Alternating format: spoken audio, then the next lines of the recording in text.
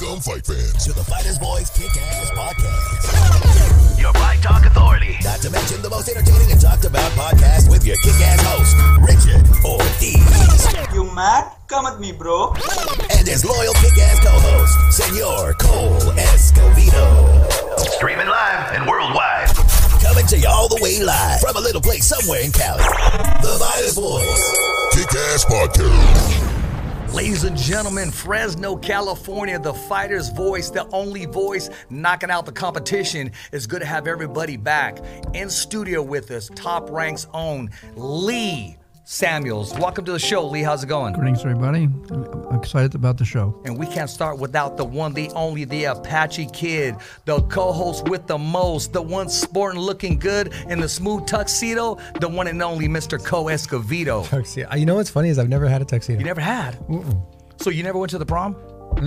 You didn't go to the prom? Well, I didn't go to my prom. I went to someone else's, and no, I still didn't wear a tux. I wore a guest. Suit. Yeah, I went to somebody else's prom. Okay, I can see that too. Hey, Lee, let's just ask you this: did you ever go to the prom? No. You didn't go to the prom when you were in high school? I wasn't that. I was.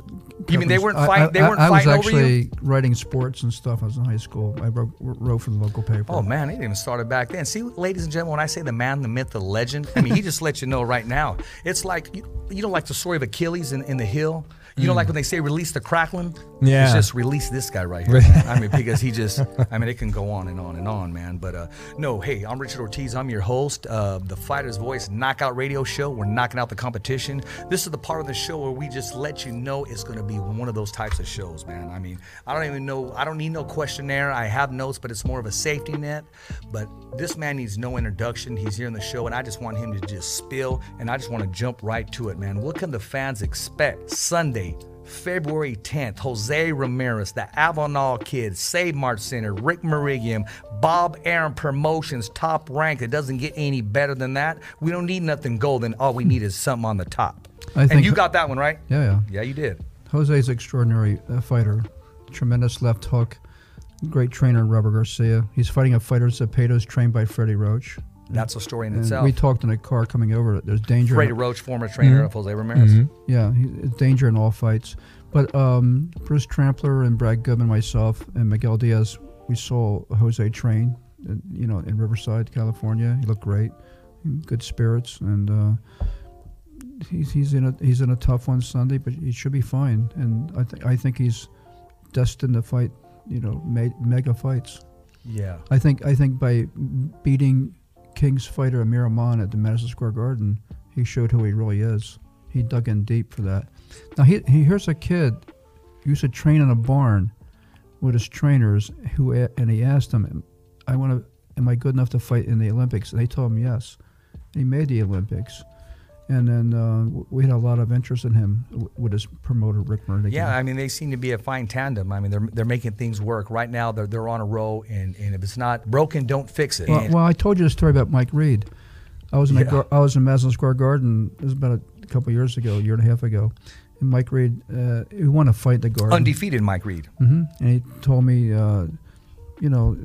Jose's not what you think. You propped him up with easy guys and whatever, and I can knock him. He'll never hit me with the footwork. And I just said, would you say it to the Fresno B? He says, yeah, and he did. We sold a lot of tickets for it, and the fight went about one punch. Well, exactly. And let's go back. Let's go back to that, because if I replay it on my phone will drain all the battery, because he threw like maybe 7 or 8 left hooks in a row, and that one punch just put him to sleep. Well, he said he had the footwork to counter all that. And by the way, Reed fought for us after that fight. Yeah, he did. But he on the undercard back in Fresno, I believe. No, was it in Fresno? No, it was in L.A. and he didn't have the fire he had before he fought. You know what, Jose, and that was. Then we released him. Something happens once a man gets tagged and he gets tested. And he's a good person. He's a good. It's tough in the ring. When Jose signed with Robert Garcia, I asked Robert, "Do you mess with his left hook?" He goes, "No, you never mess with a fighter's best weapon. You leave that alone. You work on other footwork and other things." That's why he's one of the best. Right. Garcia said, leave that left hook alone, right? Yeah. If he's good at it, you're going to waste so much time trying to find a way to defeat it rather than just ways to avoid it and set you up for a counter. Like Jose told me when he was a little boy in amateur fights, he first discovered, he said he would throw the left hook, say 9 or 10 years old, and the other opponent would just, it wouldn't go down, but he would freeze him a little bit and then could finish him off. So he knew early what his punch was. Like throwing a flashbang into a room. Yeah. Exactly. Like pre-breach or something. It just kind of stuns him and you're like, now I got you. Yeah. He can go a long ways. I truly believe so. Yeah. I do. Sky's the limit, and they're taking it one fight at a time. He's training hard. He's got a great trainer, good people around him. He loves fighting here, and we love coming here. Yeah, well, that's good. And Fresno, we welcome you here. I mean, the UFC is going to see a dip in numbers on Saturdays, I think, for their card. Oh, they are. Everything in the Central Valley, everyone's going to be at the Save Mart. Like, well, actually, Saturday is Showtime, giving them a little thing. This one's on Sunday. Oh, okay. So, Cool. So they avoid him entirely. Exactly. So you got a whole weekend. This whole weekend we're being spoiled. Oh, okay, cool. If you're in the combatant sports, which you and myself are, and Mr. Lee Samuels, I'm spoiled like a kid in a candy store. I want you to stay clear of Jose because you are a former fighter. Things happen. I can see that. Well, you know what? Maybe I'll set up a chess game or something. I'll set up a chess game. They're both something competitive. Safe. Something safe. They're both competitive. They're very both competitive. And they're about the same weight, too. Man, I got better chance at dodging taxes than I do. What do you weigh, seriously? Right now, probably about 55, 60. Oh, boy, that's trouble. Yeah, that is. Trouble. I guess I can get back under 50. I'll get back under 50. Well, there you go. Yeah. Well, I'm teetering on that Poppy's weight. That's what everyone's looking at. Well, exactly. Well, you know what? It's Poppy Martinez. That's a few that's going on. Well, maybe I'll negotiate for you. We can get some of that Jose money. Let's lay it down on the table right there. We'll see. I can see it now. Cole Escovedo makes comeback. Comes out with the Apache Kid versus, Avenal's own. Define comeback money to get your ass whooped. Yeah, man. You're still a matchmaker. Now, if you're Freddie Roach, how would you attack Jose? Oh my gosh. He trained him.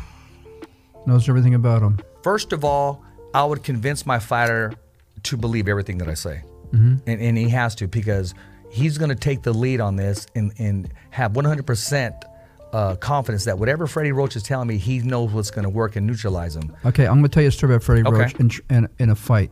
I asked him specifically, what do you say to a fighter between rounds? That 1 minute break? He goes, as little as possible. And I say it when he's getting up off the stool, going back in. I'll say, go to your left, or walk him down, or go to your right. Very simple instructions, because and no one else is allowed to speak in the corner but Freddie. Absolutely. And then so it makes sense, right? Yeah, I mean, realistically, what happened to you? Before the cornermen go in, they decide like if the whole fight was a grappling fight, it's like Rich. Go over what he needs to do on the ground. If he was winning, tell him what he needs to do. If it was on the feet, you'll have their striker. Okay, tell him what the goal is. When you fought, did your trainers talk to you during the fight, or just one, like during the bout itself, or in between rounds? In between rounds. In between rounds, it was always just, like I said, one specific. Like if we were having a whole ground battle that round, I would talk to my ground coach. If it was a striking one, I would talk to my striking coach, and they'd say, okay, here's what's working, here's what. But only one would talk, and they would decide who was going to do it before they would come into the ring with me. Right. When one time I walked in a wild card, and Manny Pacquiao was in there. No one else. He was fighting Oscar, and the concern was Oscar's hook, right? Yeah, the 45. Yeah. So, and Freddie was teaching Pacquiao in slow motion how to roll out of areas away and stay out of corners.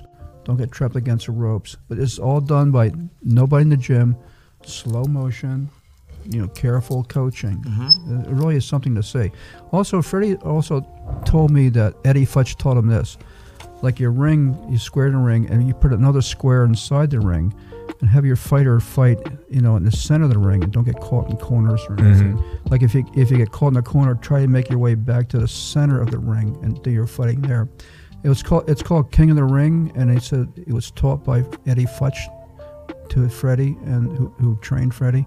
And he said trainers don't do it anymore, but I'd like to have the fighters fight more in the center of the ring and not in dark corners. Yeah, I could see it builds muscle memory for staying in the center. Remember, if you have the center of the ring, it's not like getting taken down or anything is a risk. You control the angles, the pace, everything works off that center anyway when training anyway. So yeah, it makes a lot of sense. By the way, when a fighter gets hurt, invariably he's made a mistake. Either like for example, when Marquez knocked out Pacquiao. In that particular event, they had fought before. Yeah. And they said they didn't want to go to scorecards. So Pacquiao goes side to side motion, and it goes in 3 steps and then exit. Marquez calls that a good exit strategy. But to knock him out, he took a 4th step. So Marquez's punch was right there, and then you saw what happened. Yeah, you're beating him to it. So my point being, when you see a fighter get hit, like Terrence Crawford told me the hardest punch he took was against Gamboa, because Gamboa was darting in and out. He says, I messed up on my footwork. Yeah. He came in as Gamboa when was coming in. When Jesse Vargas hit Tim Bradley called me to his room afterwards. I made a mistake. 10 seconds ago, I squared up instead of side. Yeah. And I got caught, and it was really a deep punch. He said he got the fighters caught. I got hit deep, and if it happened in the middle of the fight, it would have been a problem. Oh, exactly. Only because he made the mistake. The fighter who got hit invariably makes a mistake. Yeah, judgment mistake, a timing mistake, a distance mistake. Right? Yeah. And that's good when a fighter acknowledges that, because he's still in tuned and he knows exactly what he did wrong. Yeah, he's aware of his mistake. Yeah, exactly. Because a fighter like Crawford, it's all timing, rhythm. Like Crawford will give away rounds early. He's trying to figure out your rhythm, the timing and rhythm of the punches coming in. Well, he's doing this, touching him while all this firepower is coming in. It's an amazing thing to see Crawford before he gets him where he wants to go. And because that's really what it's 3-minute rounds, so that's only going to be like 6 to 9 minutes. Yeah. You're not really burning too much juice. You're timing. You're buying your timing. I mean, he's so athletic and strong that he's able to I don't want to say put himself at risk, but figure out the fighter in the first 3 rounds and able to slip punches before they even start coming. Exactly. Just by being elusive, watching his footwork. Because all you got to do, he's the total package right now. Yeah, you just got to dodge a couple, and then once you start dodging a couple, now you're like, okay, now where do I counter? Exactly. I can dodge these. I want to tell you both though that if you lose a fight for us, it's not the end of the world. First of all, let's give an example of Jeff Horn against Crawford. Okay. Crawford's first time at 47. Even though Horn lost, he had a high compete level, tried to win, fought pretty hard. Yeah, probably beat our other 47s. Or when Crawford fought Jose Benavides, 11 rounds, really good fight. Yeah, Benavides could beat a lot of other guys. So you don't. We had a problem with our fighters when we had Mayweather. We had a lot of 25, 20, 30-year-old, 30-0 guys who he was beating. Yeah. And it's very difficult for a fighter's first loss psychologically, right? It's a horrible effect. And we tell them, you're professional fighters, get back in training, and we'll get you a title. And you know what? That's the faith that they have. You know that. Yeah. You gotta tell them it's not the end of the world. You gotta convince them it's part of the game. Mayweather is a tremendous fighter with upper body defense. It was taught to him by his father. Yeah, and that works for him. I mean, taught to him, and he perfected it. I liked, what about Pernell Whitaker? His movement. Oh, well, the Whitaker De La Hoya fight, that was a tough fight. That was close.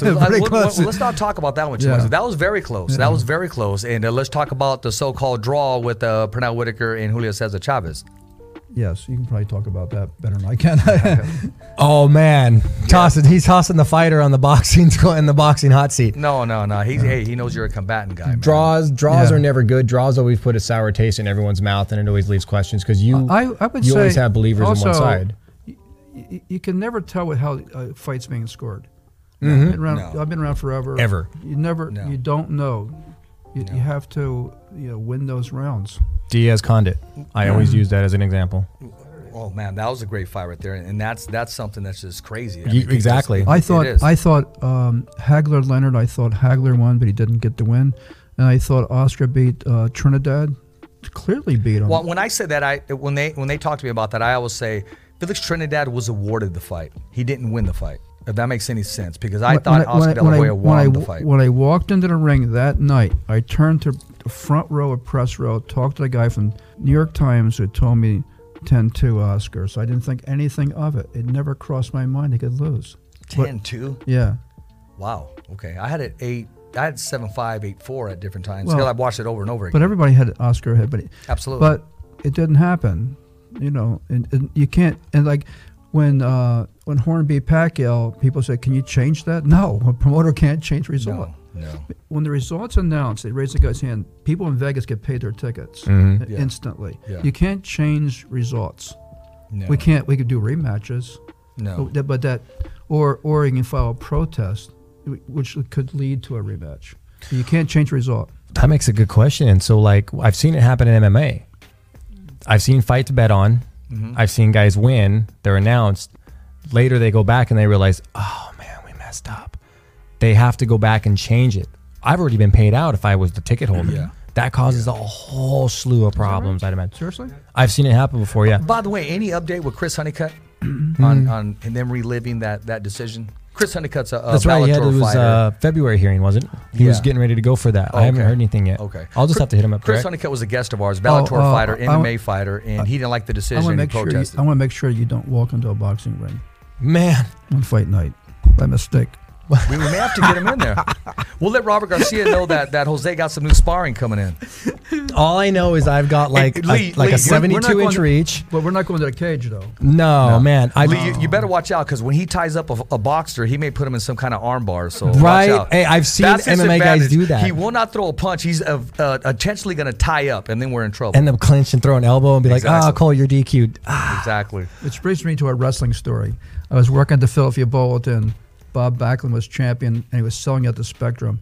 So my boss called me in and said, you know wrestling's a fraud, right? Yeah, I know, I guess. I want you to go interview Bob Backlund and have him say that wrestling's fixed. Okay, no problem. So I get the PR guy and I meet Bob Backlund, the champion, face to face, and then I said, I believe my father and I watched wrestling for years. It's not coming from me. It's coming from the office. They think that you know the results. He goes, "What'd you say?" So I said, "They think that you know the results ahead of time." He goes, "Come here." He picked me up and took me sideways. He goes, "I'm going to break your back. I'm going to snap your back in two unless you take it back." And then not only take it back, but you go to the office and you tell him that I'm going to break your back. And it hurt really bad.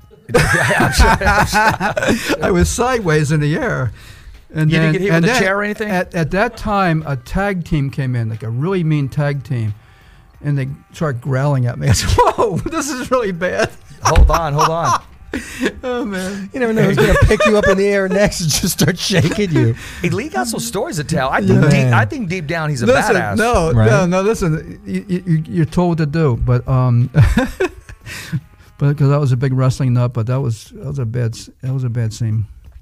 It was a bad scene, but we want to keep our scenes good. So right now we're going to take a commercial break. We're going to be coming right back here with the Fighter's Voice Knockout Radio Show. Remember, we're knocking out the competition. We'll be right back with our guest, the one and only Mr. Lee Samuels. The Fighter's Voice Kick-Ass Podcast. Hi, I'm Jose Ramirez.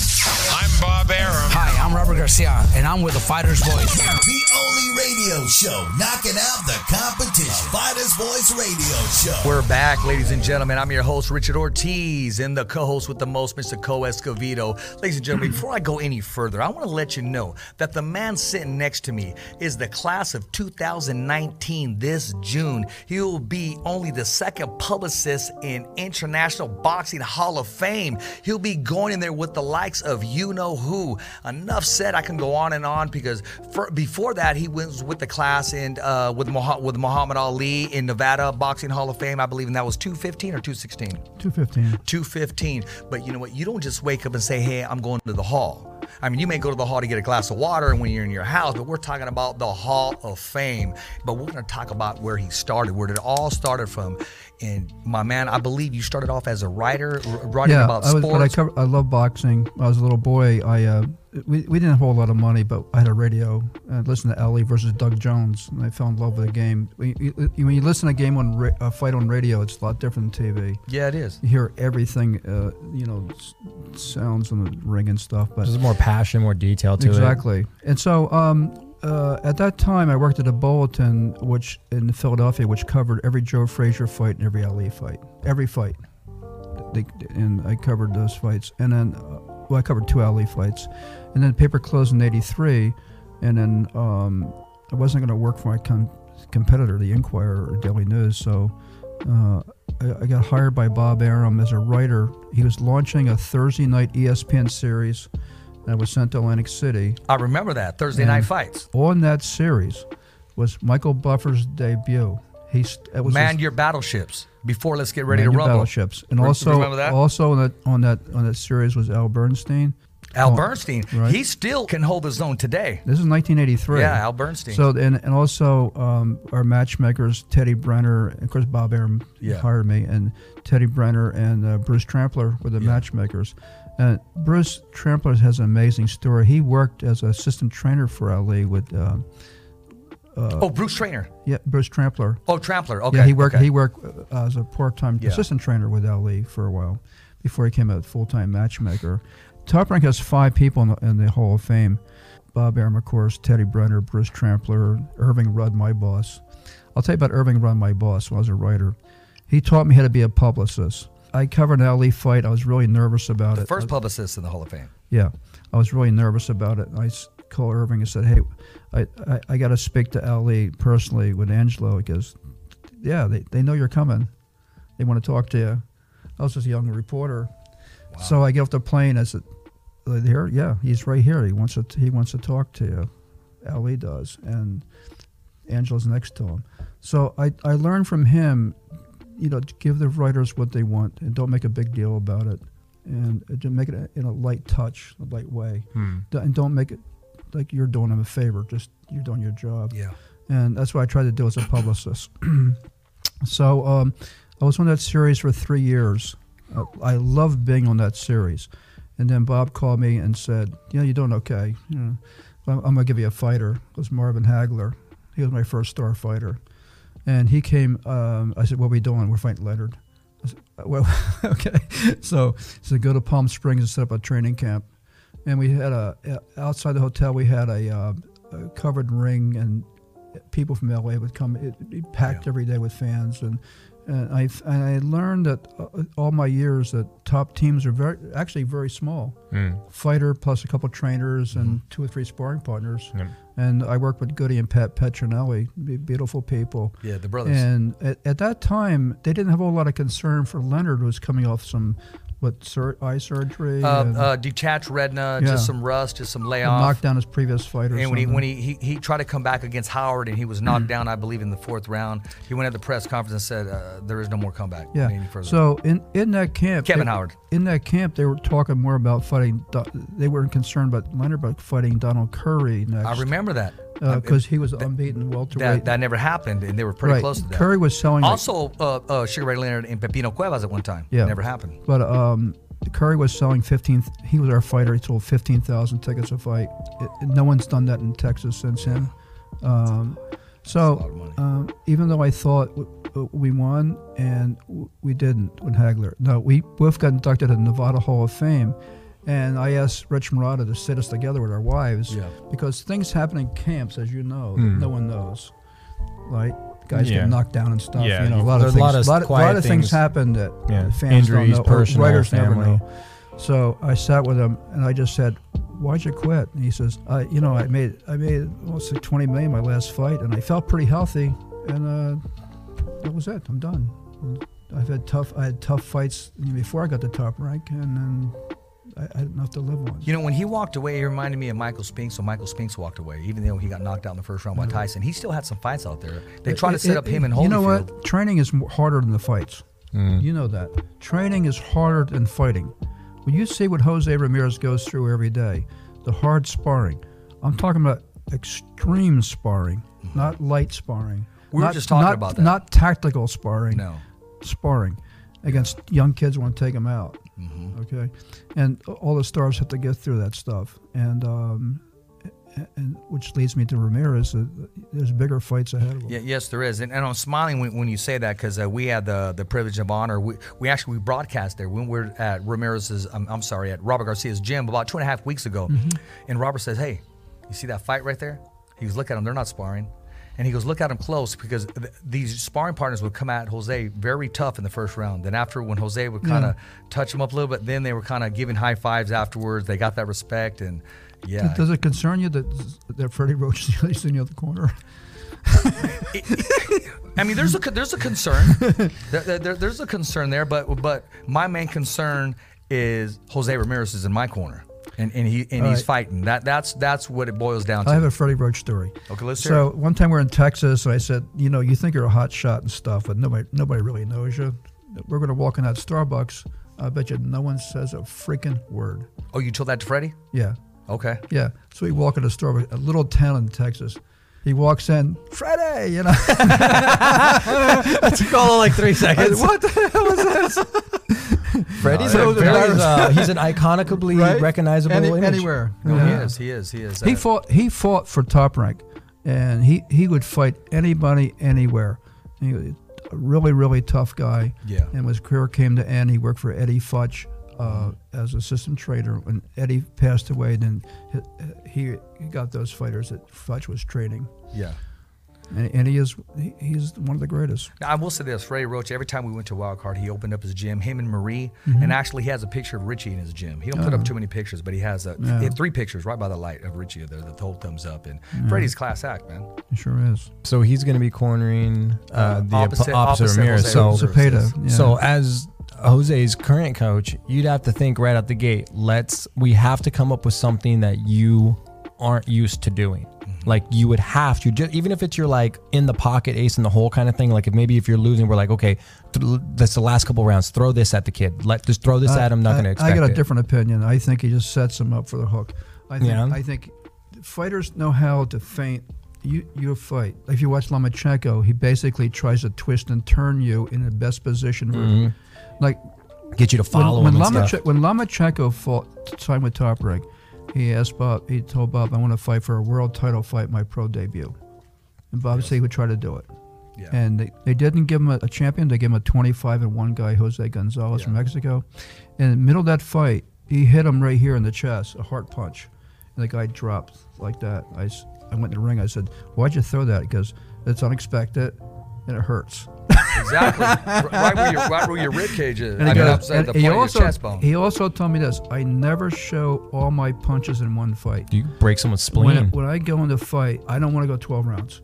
I'm looking for a way to stop him. Yeah. I don't want to go 12. I want to get that guy out of here. And like against Walters, he hit him in the temple. Yeah. When I got in the ring, and Walter said he didn't know where he was. I said, what's going on? He just blacked out. Because he hit him right here in the temple. Hit the computer reset button. Yeah, exactly. Like if you hit him in the temple, it'll do the same effect. Yeah. It's like getting knocked out. It's that reset button, man. You'll wake up and be like... Right here? Here. There's somewhere back right by your jawline. Behind the ear, too, right? Behind the ear is pretty bad. It's like you just pull your battery out of your neck, you know? Kind of. It's just where your nerve endings... I have a question for you guys. That punch that Hopkins put on De La Hoya, that punch in the back. That body shot, yeah. Was that really that devastating? The kidneys? Yeah, hell yeah. You can't They'll breathe, take you right down? Yeah, hell yeah. You can't breathe. It's like getting hit. I'd say it's not quite as bad as getting hit in the liver, but it's right up there. So fighters try to get that punch in, right? They try to get it behind you, or no? I don't see that often. MMA is a little different. I think everyone's targeting base is a little different. You'd probably see it more in boxing with maybe dirty boxing. Yeah. Maybe guys trying to get away with it. That's what the whole harness goes all the way around for. Yeah, exactly. Well, our matchmakers, for example, when they have a young fighter, Bruce Trampler and Brad Goodman, they'll give them 6 or 7 wins, and then they'll run a guy like 5-5 from Philly or Denver, who's really dirty. Yeah, exactly. You got to dirty him up, man. And you have to beat those kind of fighters. It doesn't matter what the fighter's record is. The matchmakers they know every fighter, every young fighter, tough guys. He could be 3-8, but he can be tough as hell. Actually, right? I'm gonna tell you a story about that. We're gonna take a commercial break, and we're gonna come back. The Fighters Voice Kick-Ass Podcast. Hi, I'm Jose Ramirez. I'm Bob Arum. Hi, I'm Robert Garcia, and I'm with the Fighters Voice. The only radio show knocking out the competition. Fighters Voice Radio Ladies Show. and gentlemen, we're back. The Fighters Voice, the only voice that matters, knocking out the competition.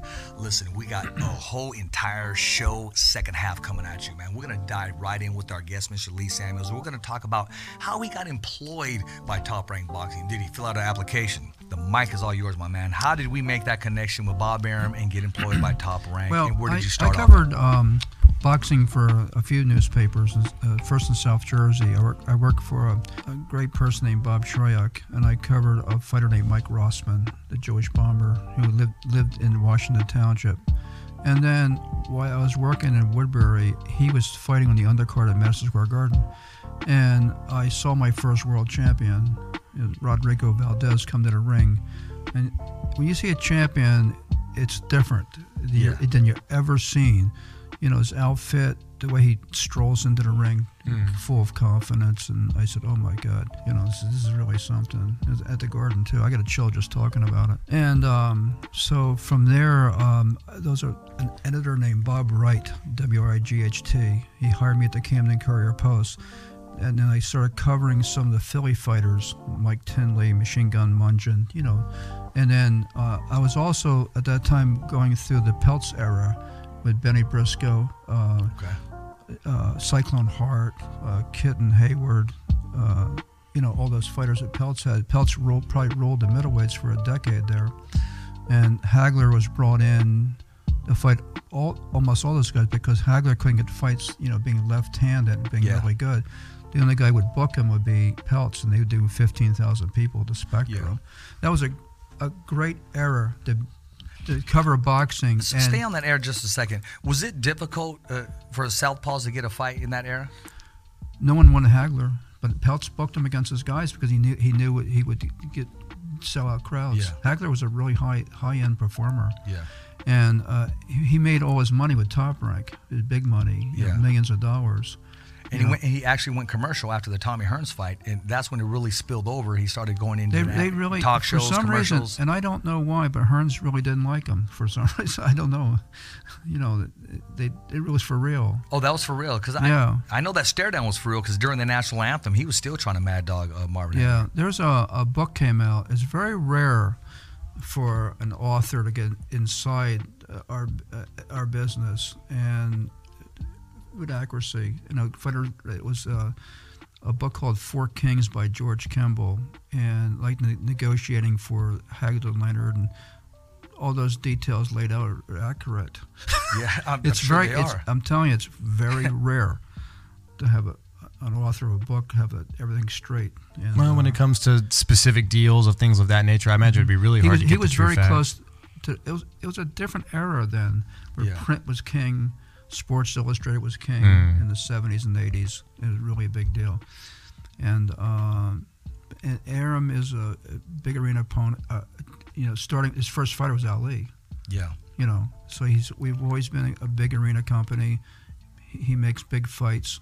He does what it takes to make it. Even though you may say today he can't do that, he can. No, yes he can. He can do. Yes, he can do. He can do. He and Todd DeBuff can do things you don't think are possible, which means you're going to see our top stars fighting other companies' top stars. You're going to see it right now in this stage. Not only, and I'm not saying it because you're our guest, is Top Rank in full throttle control of the whole boxing atmosphere. When Bob Arum shows up, it's like Don Corleone, man. I mean, it really, really is. I mean, he comes in there. He can say something as simple as this. Matt Lomachenko, he reminds me of Ali. Just one sentence. It goes everywhere, right? And he has the ability to heighten a fighter. Exactly. He can say certain things about a fighter. Becomes gospel because at that point. He was with our company started in '63, and Ali was our first fighter, and we've been through it all. The greatest stars you can think. You know, I've been really lucky. When you start off, I've been lucky. You've been blessed. You got the greatest job in the world. And not just the fighters, but all the top media. There's no night like fight night. You know that. Yeah. There's no. It's a different in energy. any sport in the world, there's nothing like the night of a big fight at ringside. And I always like to be at ringside with the writers, as you know. Yeah. And there's no feel like it. When you finally get to that main event, you've been working on for months, you know, and it's pretty exciting. Speaking of that, Las Vegas, the press conference, Crawford, Bob Arum made the comparisons of he reminds me of Sugar Ray Leonard. Yeah, there you go. He said that. Yeah. So he has a way of doing that, and you believe it because who said it? The man himself said it. Carries weight. You guys are boxing guys, and you know more than I know. I just think Crawford's unbeatable. I know it sounds stupid to say, but I just see he's the most well put together fighter I've seen in a long time. He's very well put together. He's smart. He's a student of the game, and he's living a clean life. When he was a little boy, he when he's an amateur, they would come up and say, "Hey, you're fighting a 12-0 guy from LA or something." He says, "No problem," or he's twice as big as you are, no problem. He was a tough little boy. But he had people who helped him. Become. There are always people behind a fighter who get him where he is. Back onto Top Rank. Once you started there, you started off as a publicist. Yeah. Correct. And now your role is, you say, I'm a coordinator now. Yeah, you're more hands-on with the fighters. Because ESPN's very intensive with interviews with fighters in different locations, and it's a big deal with ESPN. They are a big player in the sport of boxing, and I found out by signing on ESPN Plus how easy it is, and not just boxing but all sports. It's an amazing, and the image is just so clear. Like we were doing a show, I think we're in Oklahoma City, and Colin was fighting in Ireland, and one of our guys had a laptop. Streaming is where it's at. Yeah. You know that. I mean, my grandkids are 6 and 8, and they don't watch TV. They watch Netflix, Hulu, because it's video on demand or streams on demand. TV's like becoming a dying platform. Because and so none of my kids have cable. They have Netflix, Hulu, and an ESPN app or package or something for $20 a month. Yeah. So I pay $250 for 2,000 channels, which I you never watch. I watch 5. Exactly. And in fact, my cable's probably being disconnected as I'm talking right now. Oh, it probably is. By the kids. I'm twisting it off somehow. And I think there's a lot to offer with the streams and what's happening to how the sport's evolving. But I also think this is that with Bob and Todd, we can do anything. They can make the biggest matches, happen. Supply the product correctly. Yeah. I mean, check this out, Cole. Let me explain something to you. You got all these other companies, and they're all fighting. To be honest, they're all fighting to be number 2. Yeah. That's the reality of it. Because you guys control it right now, and everybody is dreaming of signing and being their next star or the next person on Top Rank Boxing and ESPN. Yeah. It's a great time to be a fighter. Yes, it is. Lots of advantage, financially too. Given a decade if you're ago. a fighter, it's a great era to be in. Although the 80s were fantastic. Let's talk about the 80s. What fight in the 80s stands out besides Tommy Hearns and Leonard in 81? Oh man, so many. Well, our biggest fights were the fights I mentioned. Hagler, Leonard, De La Hoya, Chavez, the fight of the millennium. Trinidad and Oscar. They were major promotions. Those were huge. They were the biggest promotions that we did. And by the way, we didn't win any. I don't think. Well, you were not awarded any. Because Bob, those fights were made because Bob Arum. Because it was dealing with Don King with something else. Because Bob Arum said, "Okay, let's do this. Let's get the fight made." He made the fight happen. He could have stood on his side of the fence, but he goes, "No, let's give the fans what they want." The fight was more important than what he wanted. Yeah. Exactly. We thought Hagler Leonard was massive. And that was huge. Yeah. That was huge. I had to pay $25. I had to go see it at a big screen. I actually went to Selland Arena. It was on a Friday. Yeah. Man, the days where the Selland Arena could charge to show an event. Like now, it's everywhere. Yeah. You go to your Wingstop. You go to. Well, actually, anywhere. I paid $20 and I snuck down to the $25 seats, but it was still, I had to get down there, man. And also the closed circuit, they brought that back for the De La Hoya, Julio Cesar Chavez. Yes, I came back. I was at the Hilton working, and they called me back to work that show. How true was that premature cut that Chavez had? That I don't know. I was assigned to Oscar. I wasn't with Chavez. Okay. Yeah. Okay. Because I know. I think Debbie Kaplan was. Okay. Working with him. Okay. So. Oh, by the way, there was a lot of rules in that. There were a lot of rules in that promotion. That was a 2-week, I think, press tour, and I think like Oscar had to go to room first before Chavez. He had to be.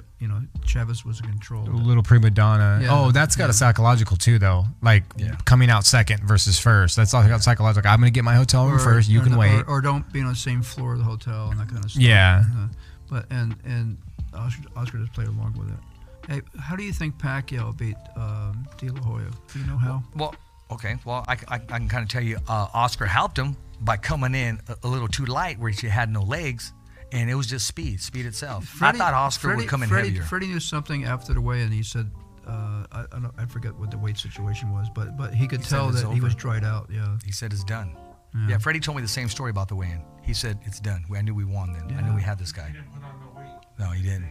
No. He stayed on 147. He came in under 147 to try to get speed. Yeah, when he could have used his size and imposed his will, but what do I know? No. So Bob has done all these big fights. Yeah. And he's not done. He's going to make more big fights. No, he's not done. No. And they're right there. And see, here's the thing. I mean, I think Crawford Spence is about as big as it gets right now. That's huge. Yeah. That's huge. That's very huge. Although Mikey Garcia may try to put something in the middle of that, and I mean that's why he's training. Well, and I give Mikey's a great fighter. Yeah. He fought for us. He's Yeah. a great person, and Robert's the best. Yeah. They're both tremendous people, and the way he fought Broner, when Broner was a better Broner, he walked him down.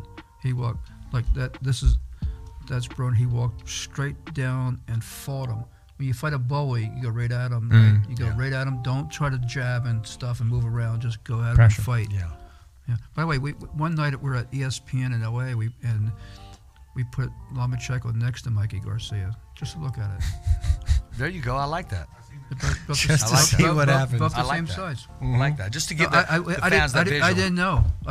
Everyone said Mikey was so much bigger, but you put him side by side, about the same height. Yeah.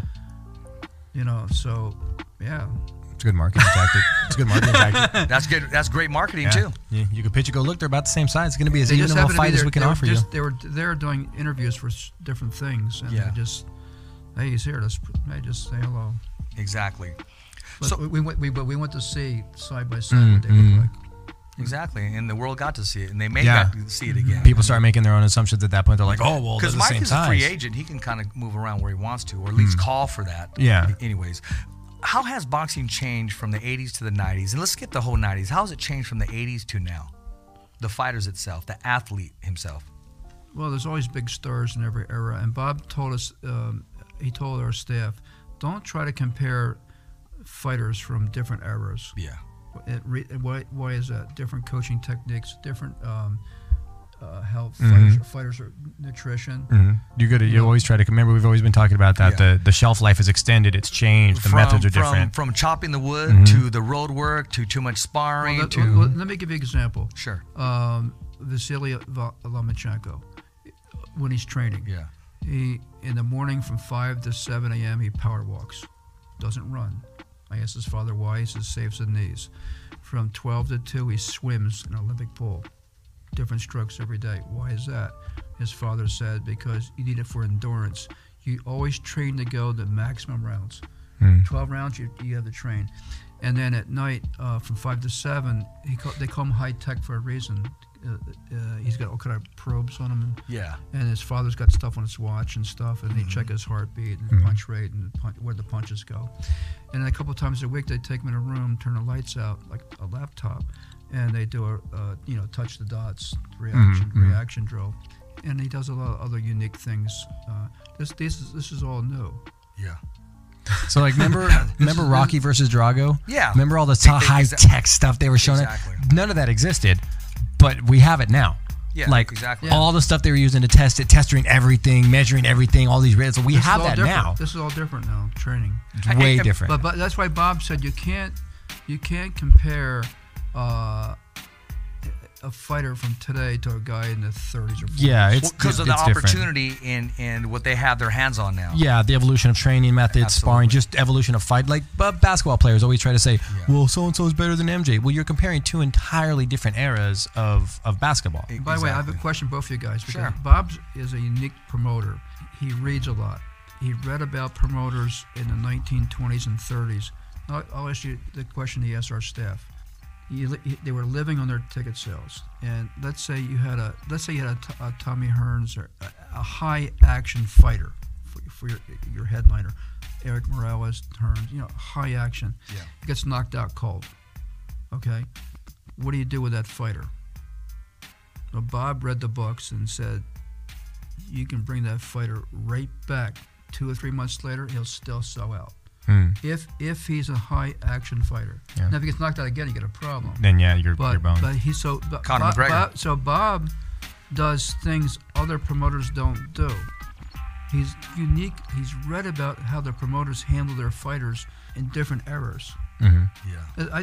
I find it all interesting. They came out with the approach of, my guy's bound to lose. It's just get him into the next fight because that's how we make more money again. Exactly. He wins his fight. People are like, hey, it happens. It's boxing. More tickets. You got some promoters I'm not going to mention. They'll actually ring you out like a towel. They'll get every single drop that they can. Some promoters do. Spineless and so forth. Some promoters have. I've seen that happen multiple times over my time in the sport. I've seen it happen multiple times. Managers too. I have a question for you, because our matchmakers, when they take a young fighter, they'll run that fighter through every possible style, lefty, righter. Hit him, he runs. Hit him, he pressures you, to get him prepared for a bigger fight. Does that happen in MMA? Yeah, not really, because we're only really focusing on who that next opponent is, and we focus morely on because there's so many different variations of things they could be good at. A good wrestler, a good kickboxer, good boxer, good things like that. They might have different attributes that they're really good at. So you got to kind of look at what that specific guy is good at and build a game plan for him. But you are always kind of getting more proficient in everything. It's just that 8-week cycle for that opponent, it's just kind of like, what do we do for that guy? And then it's back to improving everything as a whole again. Hey, I want to throw some names at you. And these are some guys that are on the card. And tell me in a short sentence what you think of them and where you see them going with Top Rank. And I'm going to go one guy. I'm going to go Andy Altiero and Vincent, who's on the card. Oh, I love Andy. I love him. He's a great guy. His manager was Herb Stone. Absolutely. Herb Stone, who passed away about a year ago. Yeah. He would come. This is what being a promoter is, and what a manager does. He would come to town every 2 or 3 months, and we'd go over to win at a restaurant setting. Yeah. And I just happened to be there with our matchmakers, and he's pushing his fighter, Andy, and they're talking about different fighters and stuff. And to see this happen, how fights are made, in a quiet way, and and Herb unfortunately passed away, and it was a big loss for us. He's a sweet man, and Andy misses him. You can tell him by what the gear he wears during the fights. Absolutely. And just Andy when he talks. a hard-working contender. His better days, he'll have big paydays. That's how I look at him. I like him. I like him a lot. Blue collar. And he's a good person. Yes, he is. I'll tell you something. Did you go to his funeral, Herb Stone's funeral? No, I didn't. Yeah. And I know that was like the who's who in boxing were all there. Yeah, but I think when you look at this card, it's a must-win for Ray Beltran. Oh, absolutely. Yeah. Absolutely. Yeah. I agree with you there. Yeah, he's the guy he's fighting, Okada. Mm-hmm. He's handled by a dear friend of mine. We saw Okada on the way over here. Yeah, his name is Lauren. Looking nice and trim and ready. His name is Lauren Goodman. My daughter writes children's books, and she got rejected for a couple of times, and she got really discouraged. So I had Lauren talk to her, because he's also a writer of books and magazine stories and stuff. And he got some things for her to look at, and it really helped her. Good. So there's a lot of things happening in the hotel you guys don't know about. I'm sure there is. It's not always boxing talk. I'm sure Cole can tell you some events, being a fighter, and he can tell you a lot of things that happen in the hotel that he probably can't say on radio. But there's a lot of things that can. There's a lot of things. There's a lot of talk about strategies and stuff. It's Absolutely. really it's interesting when you get the trainers together and stuff. I've seen fights made in an elevator. It's not like all these top trainers talk to each other and stuff, and there's different kind of training methods and stuff. And they get along. I've seen a lot of fighters, trainers hang out at the MGM. Yeah. I want to talk about Andy real quick. I'm gonna tell you a quick story. I was contacted by the prison, and they said, Richard, can you get a hold of a fighter that can come in and say a positive speech to the inmates? A lot of them are going to be graduating. They're going to be, a second shot. And right away, I'm thinking, okay, I'll contact this guy, or I'll contact this guy. And I said, you know what? I'm going to contact somebody who walks the walk. and talks the talk. Not just talk the talk, but is a champion outside of the ring, and that's Andy Vincent. See, that's a lot. We couldn't get cameras in there, so he couldn't get the real recognition of what he does. But he went down there. He made this positive speech, got a standing ovation. The warden was all over him, and he just made an impact. And he said, Richard, it wasn't the impact I made on them. He said, Richard, it's the impact they made on me. I mean, he took that to heart, man. And I want to say that Andy Vincent is a class act, and that's will be actually be coming to the studio on Friday. Yeah, there's a, treat people the way they treat you. Absolutely. And then that's a good way to live. So absolutely. It's a fair way to live. That whole philosophy of treat people, it's like just treat them good. Like, doesn't matter how you want to be treated, just treat people good, and they'll either treat you good or they won't. And it just shows what kind of character they have. Yeah. Absolutely, man. So I mean, like the story. Okay, if Jesus came in a robe, you're gonna say treat him like he's Jesus. But what if Jesus didn't come in a robe? If he came in the form of just somebody saying, "Hey, do you know what homeless guy knocking on your door? Do you know what time it is? Or do you know where I can find this store? Or hey, do you have a minute?" What if he came in that form? I think we'd all be in trouble, to be honest with you. I think from working different eras, I think these fighters of today are just more into it. I mean, as far as meetings and strategies. Well, they've been groomed. 80s was a tough era. Yeah, they've been more groomed to the importance of it in the future, the social value. Media. Yeah, they have social teams with them. Exactly. A lot of fighters we're talking about have their own social teams and they promote themselves. The monetary value. And that's key. That's where it's at. And Cole was just talking. We have a lot of young fighters coming on here, Lee, and they're talking about, well, I don't got this, I don't got that. And Cole would say, well, bro, you got a cell phone. Promote yourself. In this day and era, you can do anything you want to do. I met a guy, father came to me with his daughter, and she says she wants to be a writer. I said, no problem. And this is a great country we live in. There's nothing, I traveled the world, there's nothing like this country. Nothing's remotely as far close as the to it. spectrum of things that are at your fingertips. The fact that we're speaking here today, doing this today, openly, you can't do it in a lot of countries.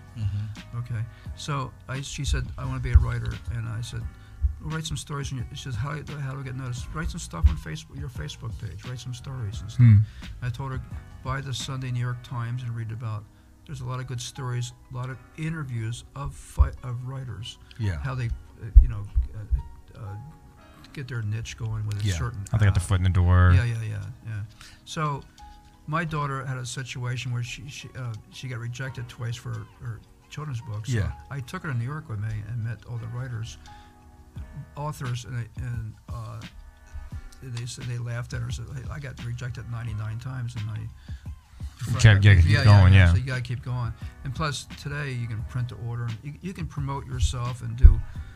And the writer said the top places are Amazon.com and Barnes & Noble online. That's where people buy books. Yeah, we were selling mine on Amazon for a while, and then Walmart. Cole Escovedo got it. Yeah, I mean, it's the social media thing's this big that UFC has whole conference meetings with their fighters, like summits, where it's like, guess what?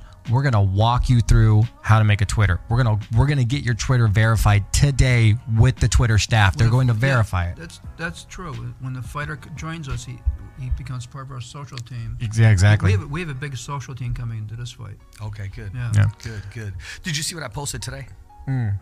Cole Escovedo as a guest on the Fighter's Voice. Oh yeah, the old the memory one. Yeah. I think you were the second guest I had. I think maybe. Yeah, we were talking about how it was just branching. You were just starting. You're just branching out to it. I had Cole on as a guest. Yeah. And I had told him, I said, man, I mean, we just kind of got along. And before that, we did a fight together, MMA fight together. And I didn't know who he was. They just said, hey, Richard, you're going to ring announce / you're going to go down there and you're going to commentate this MMA fight. Well, I'm glad I didn't know who he was because I probably would have held my tongue on some of the MMA moves. But I did. And he said, hey, you know how long you been doing this? There was collaboration there. Brought him on as a guest, which, you know how Facebook, they give you that memory. I posted it again, and now he's the co-host. Because that collaboration. Good correlation. Good dialogue ability. Yeah, actually it is. I think Rick Morrigan's one of the best promoters we have. I think he's good at what he does. Yeah. I think he's good at what he does because... to me, he has a whole town involved in a fighter.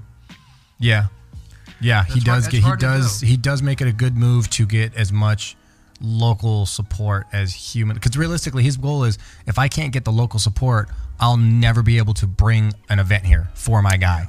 And once you have local support, the promoter now starts going, okay, well, there's ticket sales. Support equals ticket sales. And if you got a whole town supporting you, Seymour Center. Yeah. No, exactly. And his story, he said he used to drive by there when he was younger and said, someday I'm going to fill that out. Yeah, I'm gonna make it full. Once they built the Save Art Center, I'm sure Rick had I don't know, dreams. did you ever hear a story on how he started promoting? No. He used his college fund, right? He used his college fund. He got his college intuition, and I may be a little off on it, Rick. And he said, you know what? Because he went to a house party, and he started doing the math, $5 to get in. He started counting the heads, and he goes, I need to throw a party.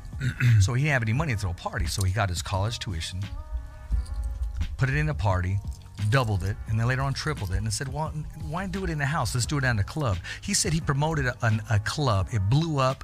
He was only 20. He couldn't even walk in there but he was promoting from outside because he wasn't 21. And he just said he just kept flipping it and flipping it. This is Rick?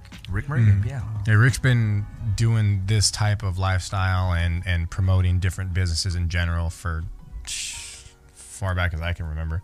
Even before I was fighting, and he was has a promoting. plan, and he has a plan for retirement. I happened to just sit in there, and he started talking to a colleague of mine, and I was thinking, it started getting deep. I started thinking, should I personally excuse myself or just sit in there and be quiet like a fly on the wall? When it comes to conversations like that, Yeah. if they don't look at you and go, excuse me, Rich, could you give us a minute? They know you're there. But let me, after the conversation, Rick goes, okay, Rich, you're over there ear hustling, so that'll be $25 an hour. Do the math. That's $150 because I gave you a consultation. Exactly. And he turned around. Right. He was joking, but he made the point, right? Because he was just giving somebody a private seminar. Yeah, on how to do a business deal, first class. Exactly. Yeah. Speaking of private seminars, man, and I don't know how we can connect the two, let's talk about the youngest ever. How that signing was with Gabriel Flores Jr. from Stockton, California. And I heard the words come out of your mouth one time, Lee. You said, he's one of the hottest prospects out here. Yeah. You said that in Fresno about 2 of Jose's fights ago. Yeah, we're going to learn more about him on Sunday. He's had the opportunity, Yes. I think, to get where he wants to go. Yeah. And we're excited about him. We're excited about a lot of fighters in this card. I like a Citro Ochoa too. I'm glad you brought him up. He was next on my list. I think he's a high action fighter. I saw him at his workout the last time we were here. I like him a lot. And Saul Rodriguez, good young fighter. You have to have, a lot of young fighters. Yeah. Right. You do. You have to have By the way, fighters to replace your stable. When you're a big like Bob and Todd, right? Yeah. You look for fighters every day. We're looking for heavyweights every day. Yeah. Every day. Yeah. The search never stops. Well, yeah, because the sport's never never stopping. stops. No, they're there. And it doesn't matter who you are, where you're from. Every time there's a what birth, you do. something happens. We don't care what country you're from. If you can fight, we have interest. Yeah. Well, I mean, there's look at the fighter of the year, Usyk. Okay. Right? Look at him. It doesn't matter who you are or where you're from. If you can fight, we have interest. like right now, there was a guy that was born that 10 years, 20 years from now will be a belt holder. Exactly. Because the sport never stops. Or a gold medalist. Yeah, exactly. Because the sport never stops. Or the next Bob Arum. The next major promoter, the next heavyweight champion. They're always out there. Yeah. That's the beauty for that you always have to be shopping. Yeah. You always have to be looking for the next because there always is the next. Yeah. There's the next Conor. There's the next Mayweather. There's the next Canelo. There's the next Triple G. There's the next De La Hoya. There's always the next one. Doesn't stop. Yeah, the sport until they stop making boxing, until boxing just says, okay, boxing's no more, we're done. Find something else to do. There's always gonna be, because they always want to compete.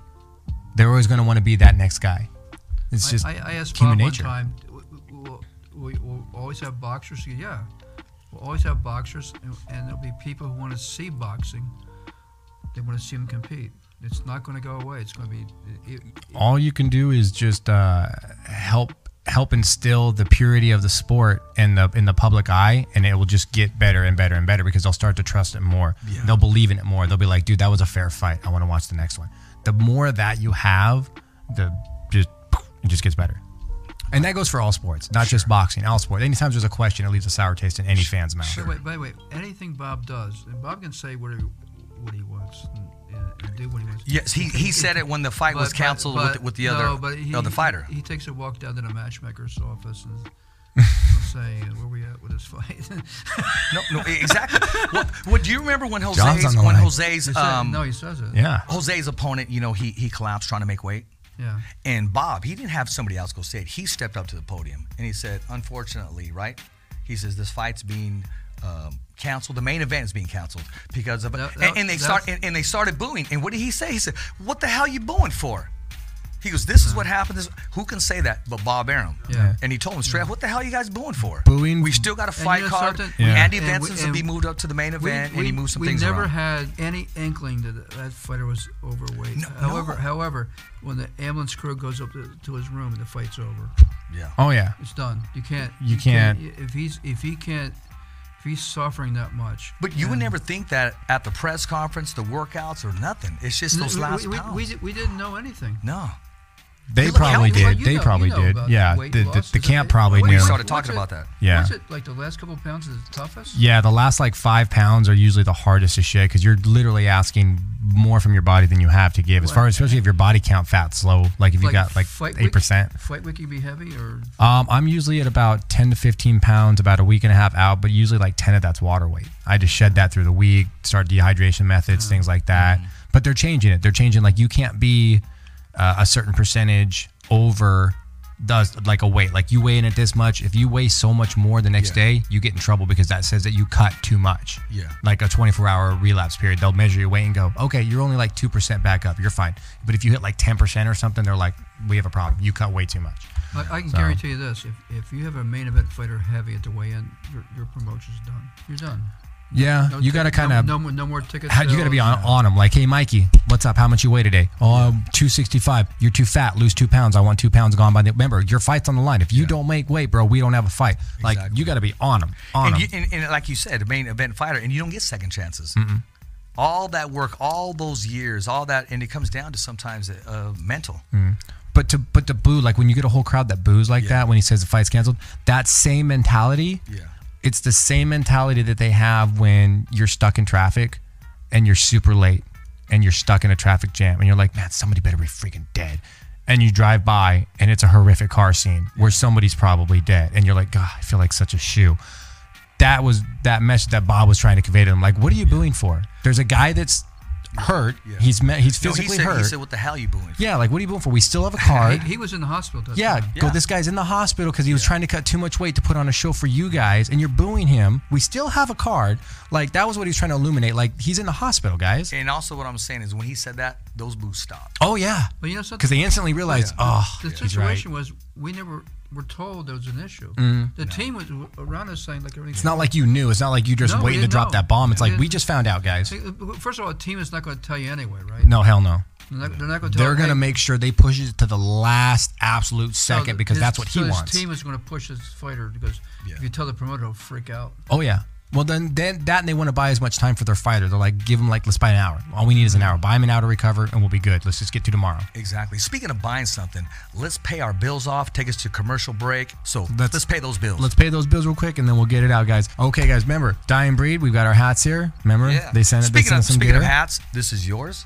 Yeah, the Fighter's Voice hat. The Official Fighter's hats. Voice. Official hats. And this is yours too. Size extra large, the Fighter's Voice. We've got our gear. Bobby and also Salazar's. this is yours too. Thank you. We don't have any salsa for him, the Fighter's Voice in the back. Oh, it's in the refrigerator. Bobby Salazar's salsa is always, remember, catch it in your grocery store wherever they carry Bobby Salazar's. And we don't want to kick out of names. And they're a proud sponsor of Jose Ramirez. They are. They are. They direct sponsor of Jose Ramirez, so you'll see them. We promoted that Crusher fight last week. Yeah? That was our show in Dallas. Oh, see? He's all over the place. Yes, he is. You know, and I sent a note to Egas, see what sustained firepower can do when you stay on top of a guy. Oh, yeah. You know? Yeah. The pressure. Exactly. Yeah. Exactly. Buddy Bagert also. You know? Put a little twist in it.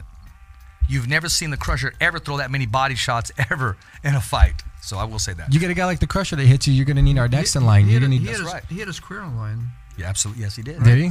Yes, he did. That's a dangerous fight, man. Especially when you know your career's on the line. Yes, it is. But when you get punched, you need a doctor. Yeah. Right? Dr. Batista. Dr. Batista, Dr. Good. Did they just do? Yeah, they just called me. We're going to have them come down, right? I think they wanted to say, Richard, pick up that check for the Fighter's Voice Knockout Radio Show. So we'll have North Fresno Primary Care eventually come down and check us out. And as always, we had Miles Harris here last week. Gangster attorney. Miles, man. I told you guys, you didn't believe us. I don't know. Maybe you just didn't listen. But we told you guys the kind of lawyer and personality he has. It's aggressive, it's direct, it's strong, it's confident. It's everything we said it was. So, and as always, Mad Production Studios, I always love seeing this place. Every week, it just looks better and better. I love it. Mad Loation behind the screen. Still waiting to see some of this movie stuff you're telling us about, man. I can't wait. It's going to be exciting. And as always, thumbs up for Richie Productions, man. The Fighter's Voice. Kick-Ass Podcast. Hi, I'm Jose Ramirez. I'm Bob Arum. Hi, I'm Robert Garcia, and I'm with the Fighter's Voice. The only radio show knocking out the competition. Fighter's Voice Radio Show. Ladies and gentlemen, we're back with our closing segment. This segment is called The Last Round. The Hall of Fame, the Super Bowl of all Super Bowls, does not get any bigger than this. And we had a conversation on the way over here. Fighters, yes. Trainers, yes. But a man in your position to be recognized because your longevity, my man. Let's talk about that. It's pretty rare. Publicists. The publicists are Irving Rudd, my boss, or Murray Goodman's in from King also. But it's all the people in. I'm only the third. It's incredible. I don't get it. Hey, don't try to figure it out. Don't try to figure it out. That's what they told me. They said, don't think too much. Just let it flow. Let the muscle memory go. I was with Buddy McGirt, who got inducted also. Yeah. He was training Crusher, and we were by ourselves. We were talking, and I said, "Did you have any ideas?" No. He says, "No, I had no idea. We don't know how it's done or nominated or voted for it." And, but we do have 5 from Top Rank, which is the most of any company. I think that goes back to Bob Arum, how he puts a company together. Absolutely. And I always, when you work with fighters, their families, and they go in the ring. It's tough, man. I know it's a tough sport. You know what? Right? You go in that ring, man. Only a few can do it. At a high level. You know what was tough is when you interview these fighters, and you both interview the red corner and the blue corner, and you see them both with their families, and you already know, okay, they're both not going to come out the same way. I mean, how's that for you? Because you're not just a shell. I mean, you have a personal relationship with fighters. They love what you're doing, and you love them. We had a fighter got beat, Brian Jennings. I like him very much. I know his family. We had a great fight week together. He got beat by a fighter named Oscar Rivas, who was at the fight this past weekend. And I went to the locker room because the fight had a bad ending to it. And I went back to his locker room and just said, "Lee, it is what it is. I can't change it. We just have to move on." I guess that's how you handle it. That's the mentality of a fighter. I've seen some pretty rough stuff backstage. Some losses are just devastating. And leading up to when Marquez beat Manny, it was a rough one. I just said when it happened, I hope this is not happening in front of me because it's pretty bad knockout. No, he went down. The way he fell, that was face down. That's the nature of the sport. You go in there in the ring, anything can happen. Yeah. No. I mean, look how hard that Jose hits. I mean, he's there for one reason: take the guy out. Exactly. He really doesn't play with a fighter, Jose. He goes to work pretty quick. No.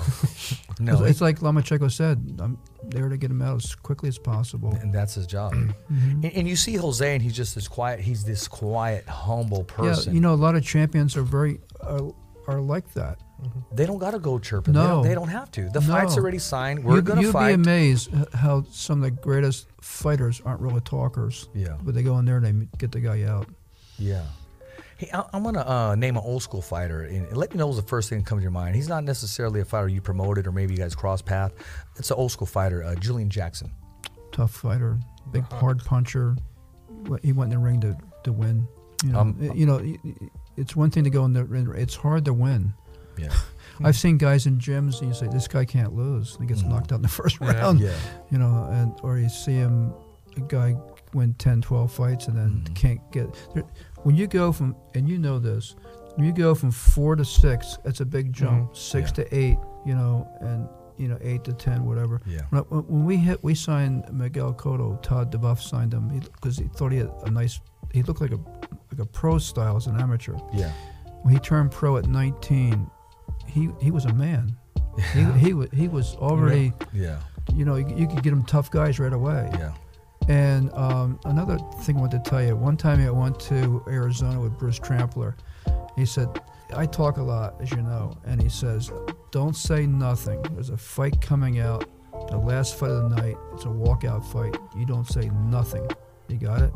Well, the fighter came in the ring, and he was one of the best fighters I've ever seen. He was a 4-round fighter, dazzling speed, and took care of his opponent. And I said, this guy is incredible. I said, don't talk. And the guy's manager came over. So how did Chico Corrales look to you, Bruce? Oh, wow. So this is a walkout fight.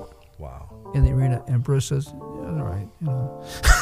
Wow. This is why he didn't want me like saying he's a future star, because you can't tell him to fight for something. I always wear those camouflage shorts. But when you see a young fighter with high rate punching power and speed and movement, that's where it's at. Yeah. I mean, Lomachenko to tell Bob I want to fight for a world title on my pro debut. Yeah, that tells that's you where. That tells you. where he And was Bob, at. Bob agreed because he says he's the most decorated amateur of all time. Yeah. Yeah. One loss and he made that up how many times in the amateurs already? Yeah, but and here's the difference with Arum and other promoters. Again, Slido couldn't make weight in Texas. I asked him,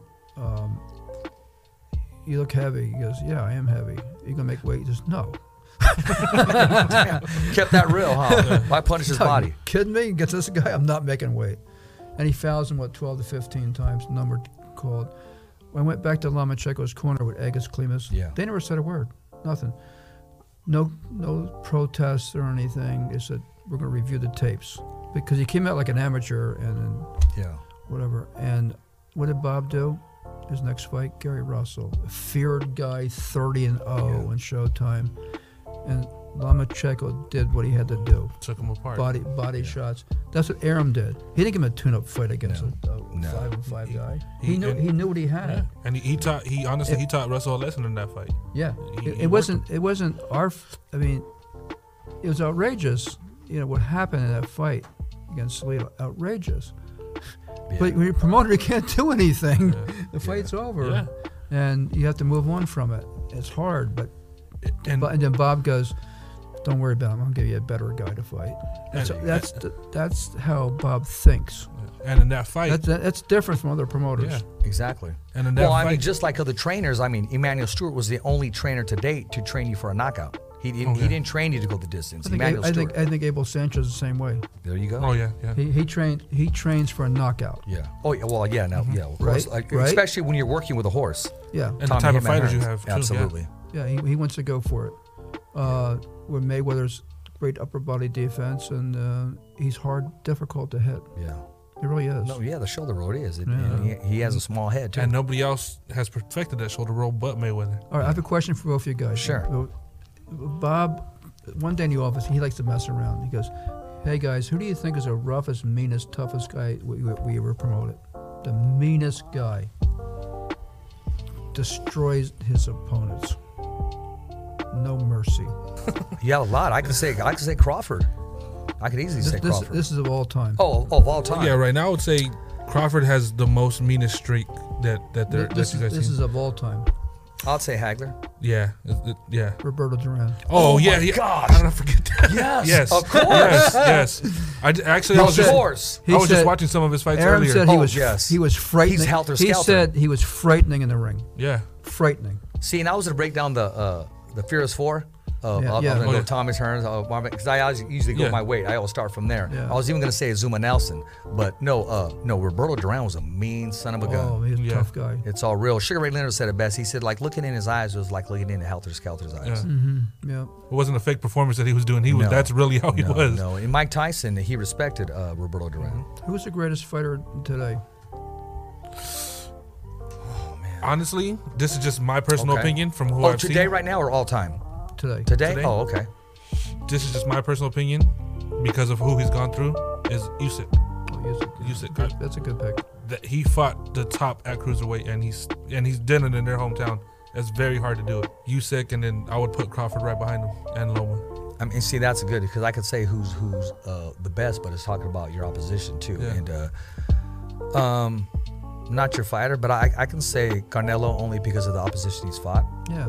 I can say that. I'll go Crawford and Lomachenko. Yeah, okay. Definitely. Well, I go them as far as star status, yes, but as far as opposition, what's infirm, that's where I try to balance out. But yeah, Crawford would have been my first pick. Yeah. Crawford will fight anybody. Oh yeah. No, he will. Anybody. I mean, he went up to Spence. But remember this: champions will fight anybody. They don't fear. When you're a champion, you don't fear nobody. Yeah. No champion's going to turn a fight down. No. Bob's not going to call a champion and say, "Oh, I want to fight." No, champions take it. Exactly. Yeah. Exactly. What's one of the fights that was almost there, but it never came to pass? Name two fighters there. I don't know. Well, the rematch of De La Hoya and Trinidad. Well, okay, there you go. That stands because that's for all time. That never happened. Hagler Leonard never happened. Rematch. No, neither did Tommy Hearns Hagler. Morales and Marquez. That's my biggest win. Out of everybody at that weight, they all fought each other but Morales and Marquez. That's very true. Well, again, Kenny Norton didn't fight Joe Frazier. So I wanted to see that happen. I was in El Paso the night that Eric beat Zaragoza. Oh, yeah. Yeah. Let's talk about the Crusher. I mean, we talked about how that was a career win, but he kept his composure. All week, this Alvarez, he looked like a mean cat. Yeah, he did. Oh, yeah. He looked like a buff Felix Trinidad. Yes.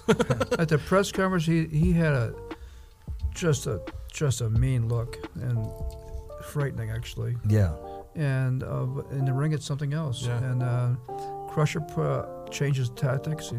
He went at him. It's hard to go straight out of sustained At a bully. pressure. And a guy that just knocked you out for what Crusher did to him was... yeah, but why was the fight so different? Because the first fight, Alvarez used that jab and he did nothing. Yeah. I think he was thinking Crusher was going to go at him and be like, oh, he's going to come to me and I'm going to counter him again. And Crusher, if you look through that whole fight, he's throwing that right hand. Kovalev is right. Move. Not only was it the different trainer and tactics, I honestly believe that his nutrition, his stamina, and his work. And because, he didn't look tired. No, he didn't look tired. Because he took the same shot in the 6 or 7 Manny round. Pacquiao did not look tired against Broner. Yeah. He looked 25 years old, fresh legs. Yeah. And, I mean, it helps when the other guy's not throwing a punch at you either. But, he's still... No, he won. He said he won the fight for the hood. So no, but Pacquiao was quick What was Tim Bradley's best fight? Tim Bradley's I could put that easy. Marquez, when he went over to England, when he beat won the title against Whittier, but Devin Alexander. Bam Bam. I told the night it was Marquez for me. The night that he beat Marquez, I jumped in the ring. I told Tim and Joel Diaz, "You're both going to the Hall of Fame." That was the most beautiful, incredible, high intensity fight. And to go from he wrote a Picasso, and I was rooting for him because Marquez was just coming off the knockout. Yeah, and the way he went from his victory against Pacquiao, that everybody questioned, then to go through that war with Provodnikov, you're probably thinking he might be shot worn. He's gonna get knocked out, and he put on a hell of a fight. Well, talking about painting a Picasso, remember Terry Norris knocks out Simon Brown. Now, on the rematch, Terry Norris gave him a boxing lesson, schooled him. To make that transition from a rematch. It's hard to believe that the differences in rematches with the different winners and different styles and stuff. Yeah. So who adapts the best, honestly. Yeah. Well, he truly believed. Yeah. And let's even talk MMA. I like the rematch between Conor McGregor and Nate Diaz. I mean, just completely different fighter. Yep. Even when he knocked him down, he said, "No, I'm not going down on the ground. Yep. I'm not going down on the ground at all." And that was still a close fight, but he did just enough to take it. Just enough.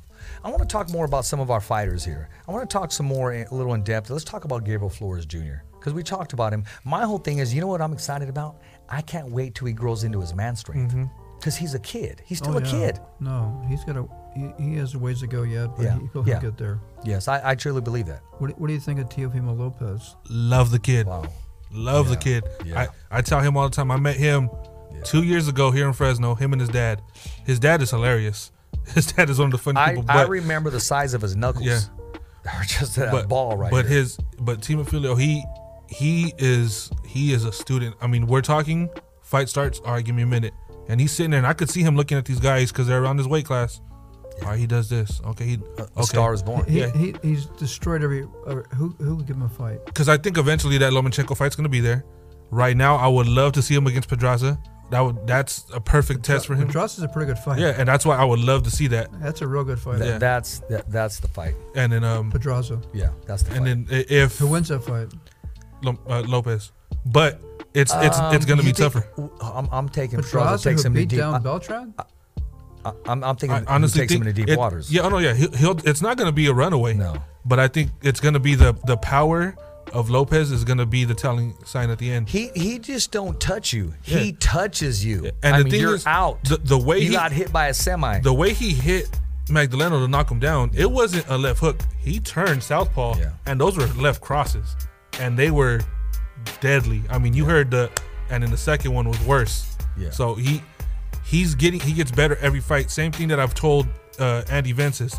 I've seen him improve in every fight that he's come out in. The way he fought against De Leon was a tough, hard puncher, and Vences moved it away. I thought he neutralized him. Yeah, exactly. We talked about that. We watched it underneath. It was raining like pointing cats and dogs. Yeah. Remember that?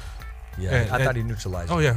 yeah, we were up there in the press box. I was talking to a couple of the other guys, and they were like, "I thought he would have get knocked out." I'm like, oh no, Vences has improved every fight. Yeah. Had he taken just that slight risk, but he was tagging him. I thought he did enough to win the I fight. thought he won the fight, I but- thought he did enough to win the fight. You could understand where someone would be like, oh, okay, maybe this, Yeah. but he did enough to win the fight. in I my only eyes. say that because of the outcome. Now, I want to ask you, Isidro Ochoa, he's Fresno's own. We were just talking the other day, Lee, and he said, well, I'm Fresno's own. My birth certificate says Fresno, California. His whole dream is to win a world title and bring it back here to Fresno as Fresno's documented own with his birthright here in Fresno, California. He has the ability to do that. He does. He's very slick. Yeah. He's very slick. Got some major amateur wins. Yeah. Yeah, but it is the Shakur, but Yeah. and they talk. They respect each other. They respect each other. So what can we expect? I mean, we got Wednesday. We got the press conference. Let's talk about that. I'm sorry, the media workouts. Let's talk about that. Yeah, the media workouts tomorrow at Tachi Palace. I think it's at 2 o'clock. 2 o'clock. Yeah. 2 o'clock. And all the stars will be over there. You come over, say hello to the guys. They'll sign autographs and Yeah. be real friendly. Yeah, all the fighters we're talking about. Yeah, sure. Yeah. I'll be with them. And Thursday, Jose's doing something with Children's Hospital, I believe. Yeah. Yes. Mm-hmm. I'll- In Clovis? Yeah, in Clovis. Yeah, Clovis Yeah. Community. Now, Friday will be at the press conference starting at 2 o'clock. Yes. Weigh-ins at Tachi Palace at 2 o'clock on Friday. Mhm. And there we then- are. There we are. And check this out. If you have not bought your ticket yet, hit up Save Mart Sitter. Go to IG, hit up Rick Merigium, or just hit up one of these fighters, or hit up the fighter's voice will lead you and point you in the right direction. At this point, we got no tickets to give away, but I'm giving you information on how to accumulate those tickets. Get your checkbook, get your credit card. You can pay later on. But right now, you got to be at Save Mart Center on a Sunday. And you're probably thinking, why on a Sunday? Why not on a Sunday? We're off that Monday. Yep. So talk about having your cake and eat it too. We're having it right now, my man. I got one fighter that's on that card that I'm excited to see in person. Who's that? Genesis Serrania. Oh, yeah. The fight he gave Valdez. Okay. When I seen that, I was like, I've been wanting to see this guy fight in That's person. That's one fight you don't want to make. Yes. You don't do a rematch with that one. Do you have the fight card? I already know. As soon as they announced that he was on there, I was like, there's no way I'm missing that card. What fight is Isidro fighting? Who's the first fight? What time do doors open? I have One, right? One or two? Open at 12:30 in the afternoon. Oh my god! First fight's at 1, right? 1 o'clock first bell, 4 o'clock ESPN Live. What time's credential pickup? 1 o'clock, 2 o'clock, Probably 12 about o'clock. 12 something. Isidro, where's he at in the card? I don't want to miss his. I don't know yet. I don't think okay. they have the card set up yet. No. Okay. You guys usually get them I- by Thursday or Friday, right? Yeah. Yeah, I went to it and said they were still working on it. Yeah. Yeah. Speaking of working on it, man, I want to throw this name out there. 2 names right there, and I know we're gonna wrap it up right now. I know you got some things to do, but I'm gonna throw this name, and you already touched up on it. What's the first thing that comes to mind when I mention the name Bob Arum? Legend. I am because of him. Okay. Because he hired me, and he's a genius. He loved Ali, his first fighter. Was very close to him even at the very end, and he cares for his fighters. I can guarantee. Yeah. There's some things you don't know about Bob. After fighters retire, sometimes things happen. Yeah. Illnesses and stuff. Bob's Yeah. right there to help families and stuff. Yeah. When I was a publicist, we were told not to send anything out. But Bob is very caring. He helps a lot of the fighters who in need. Okay. Gennaro Hernandez, Oh, yeah. for example. is Oh one yes. example. Chiquita. One of our favorite fighters is Gennaro. Yeah. Yeah. We're very close with that family. He was actually a good commentator as well. And to show how much that man was respected, remember Mayweather helped put some money in there for his funeral as well, because Yeah. Mayweather beat him for Yeah, that for the title. first bout. And if you look at old videos of Mayweather when he was young, he talks about, I used to love watching that man fight in LA. Yeah. That shows the respect Mayweather had. I remember Larry Merchant made a comment because Mayweather came in with the emblem of the WBC on his shorts, and he says, "Really?" As if to say that, right? But then he gave him a boxing lesson. Now, how do you want to be remembered when they mention the name Lee Sang? When it's all said and done, because I think you're going to be one of those OGs, and the longevity we talked about it is because you're able to reinvent yourself constantly. How do you want to be remembered in the boxing world? Just a good person. Love the. You get that now, Lee. Yeah. You do. Everybody. What do we say? No. Everybody will run into. I mean, you put your name out there on someone talks about Twitter, they'll see a picture of you. I'll see all the Lee, lovely. Oh, he's the greatest. Oh, everybody has a story about how great you are. I think when you care for people, remember I was a writer for a long time. I was a news writer too. A lot of bad things happen to people. Not boxing's a joy, believe me. As opposed to compared to the real world out there. As a writer, what's the toughest question you had to ask? And you knew before you leave this room, you had to ask that question. Okay, when I go in the ring and say a fighter got stopped or something, a top-ranked star, you got to be very, very careful how you talk to that fighter. And I'll just say, what's going on, like that, what's happening. And he'll say, I'll tell you what's happening. You got to be very careful talking to fighters in the ring. If they just fought 10, 12 rounds, there's a lot of things going on if they lost a fight. Oh, yeah, the fighter that has lost, yes. You got to be very careful. I tell the PR guys those post-fight interviews need to be conducted differently, being sensitive, professional, and with class. I'm talking like right after the fighter fights. And inside of the ring. You got to handle it right. There's a way to talk to him. Way to talk to him. Absolutely. But when I was a publicist for Top Rank, for a big promotion, I would call the fighter ahead of time and try to block out some time each day, like 2 hours a day. I said, I need some time with you because he's very busy all day. Yeah. And once I get that time locked in, I'm good. Yeah. And they want to do interviews. Yeah, they do. They do. They love it.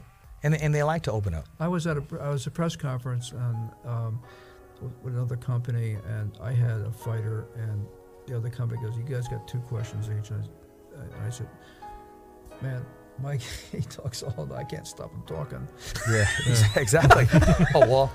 And I'll tell you why I did that. Fighters like to talk. They like to talk about their families and whatever. I'm going to tell you 2 stories. And there was a reporter named Michael Baca, who was one of the fighters who wanted to interview a fighter. I said, sure. He asked, and I hadn't met him before, he asked some of the most unique questions I ever heard. So you have to listen to that. Also, we went to Macau, and I was with Brandon Rios, and he's a tough cat. I said, the Chinese media have a different method of interviewing, and I want you to enjoy it. When can I do it? So when I do my hand wraps, we can do it. Yeah. Practicing. And so they would ask about family life, brothers and sisters, parents. They knew about the fighters ahead of time. We live in an amazing country. Yeah. Like all the fights are televised worldwide, and they are known worldwide. Yeah. And then they just got into family stuff, and then not like left and rights and stuff, but more about the person. Right. He really enjoyed it. He had a good time. We're talking about Bam Bam Rios. Yeah. I love him. No. Okay. Well, I'll tell you a quick story too. We're at Robert Garcia's gym, and he's running around. He's being Bam Bam. Oh yeah. And when he came on the show, he was a true professional with class. If you look at that interview, it was yes sir, and just completely the way he handled himself. Like, okay, the switch is on now. He told a story about his dad. Oh yeah. I got a funny story about that. Can I tell it? Yeah, absolutely. Hey, this is the Fighter's Voice Knockout Radio Show, where every fighter has a voice, including you. So when the fight was over with Pacquiao, I was with his father, and he says, I need to get to the airport. I said, I'll take you to the airport. I always had somebody with me from the hotel with me because I get lost easy. So I took him to the airport, and his father goes, can we get a picture with Freddie? Yeah. No problem. Remember, that was a very heated promotion. Yeah. Remember? Yeah, because of the antics. Everything. The kicking. Yes. Oh, yes. yeah. Now that never got resolved. No, it didn't. No. No. And the mocking, which is classless. Right. Yeah. And that's why that guy is. Yeah. So, out. And they said, do you have to ask Freddie? I said, no, I have to ask Freddie. I'll go tell him, and hey, we got the airport. Hey, Freddie, the boys want to take a picture. Yeah, let's take a picture. Mm-hmm. That's how Freddie is. Yeah. As a person, as a man. Yeah. But some things don't get resolved. No. I actually got one of Freddie's original fight posters. Original, because Marie gave it to me. She goes, Richard, come here, I got a gift for you. He fought anybody, any town, anywhere, and he was a real brave cat. Yeah. Brave performer. And you know what? He's still a brave cat. Yeah. I'm going to try to squeeze him in here Friday if I can. Yeah. He has to, because of the situation, do some things medically to keep it all going. Yeah, and that's why Marie is always with him. Yeah. No, Marie, she's golden, man. She treated us right. She goes beyond. She really cares, and she cares about the whole program and Freddie first and foremost. Yeah, he just should thank Marie a lot because she keeps him going. Oh yeah, and I've been there when Freddie, when he starts getting that little attitude, when things ain't happening. But she keeps her calm and collect, and because Freddie needs it done now. Oh, and have you met Pepper, Freddie's brother? Sure. Oh, he's a little character too. I like him too. Yes, he is. Yeah, very nice in there, man. That really is an historic gym. It really is. Top and bottom. You think about who's been through there, yeah. Absolutely. And celebs. I mean, Mario Lopez will go in there. Sylvester Stallone will go in there. Kobe's gone in there. Marky Mark. I mean, Russell's been in there. People from GSP has been in there. People from every sport go in there. You walk in and see stars working out. Yeah. I'll tell Russell Wilson was just in there. Exactly. I'll tell you a quick story. I've told this on the air before. I want you to hear this, Lee. My wife, she says, Richard, what do you want for your birthday? And I said, let's pass by a wild card gym. I just want to go there. And I was fascinated by the whole OJ case. I said, let's pass by where the whole OJ incident happened and so forth. So I called Marie and I said, is there any way I could just look in there or something? And she goes, no, we can do better than that. I can squeeze in a 20-minute meeting. Okay, and I wasn't going to bring no camera. I go, no, well, the press. I go, no, I'm not going there as a press. This is my birthday. I'm not bringing no cameras, no nothing. It's just Richard Ortiz walking in there. That 20-minute meeting turned into 3 hours. And then Freddie goes, just by pure coincidence, he goes, let me show you something. Takes me downstairs. And this question still has never been answered. I don't know why he had it locked, but it was locked. He opened it up. He opens it up. And lo and behold, guess who's hitting the bag? Talk about getting starstruck. And he introduced himself, and I said, I know who you are, sir. I wanted that picture so bad, but I didn't want to be that guy. He was working out. He was trying to finish. And it was the attorney for the OJ case, Shapiro. Wow. So I'm like, whoa. Yeah. So I was able to get that picture in L.A. because remember he was in L.A. And I said, yeah, I met you at a wild card. He goes, I remember you, the birthday guy, right? Yeah. I said, I wanted so much to get that picture. Let's do it now. So there's a time and a place, but for my birthday, that 20-minute meeting turned into 3 hours. And Freddie and my wife got along better because Freddie's actually from Canada. And he said, yeah, they think I'm Irish, but they would do that to sell tickets. So he would always tell me all his stories. And he said, you could print that if you want. I don't care. He said, I don't give a blank. And you know the way Freddie is. Yeah. But lo and behold, I wanted to see the whole OJ thing. And who's hitting the punching bag? Robert Shapiro. Wow. True story, man. It happened. I just thought I'd share that with you. Yeah. And I know you got tons of stories like that to tell. One question I want to ask you before you leave, man. What was it like being around Muhammad Ali? The most amazing person I ever met in my life.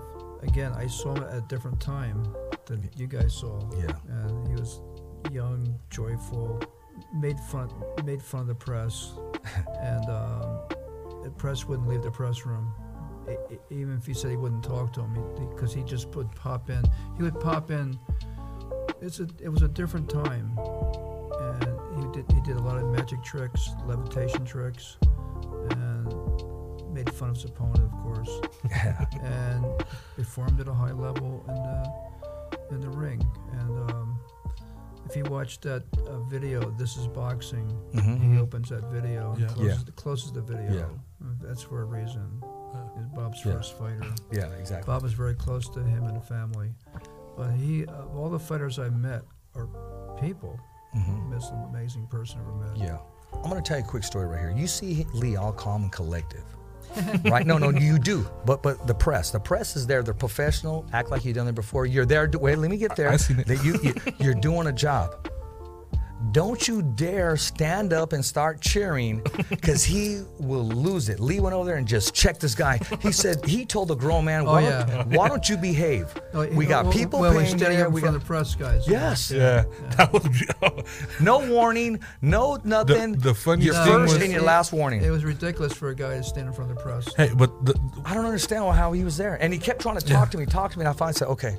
And I finally said, do you have a card? I'll call you later or something. The funniest thing about that is, remember, because you were sitting on the other side. Yeah. Everybody, when they seen the guy look at Lee like he was going to tell him something, every single person in press row and the people around there was like, oh, is he talking to Lee like that? Like, this guy's trying to get checked right here? Yeah. Everybody was like, he's talking to Lee crazy? Yeah. And then we're like waiting to see what's going to happen. And then he sat down and calmed down. All these guys got your back. Yeah. Oh, yeah. I just told him to sit down, that's all. Yeah, but there you go. The way he didn't say it calm like that. But the way he looked back, everybody was like, okay, if he's gonna say or do something, we're all going over there right now. Oh, exactly. Yeah, so they were ready. I never had a problem in the press section. So.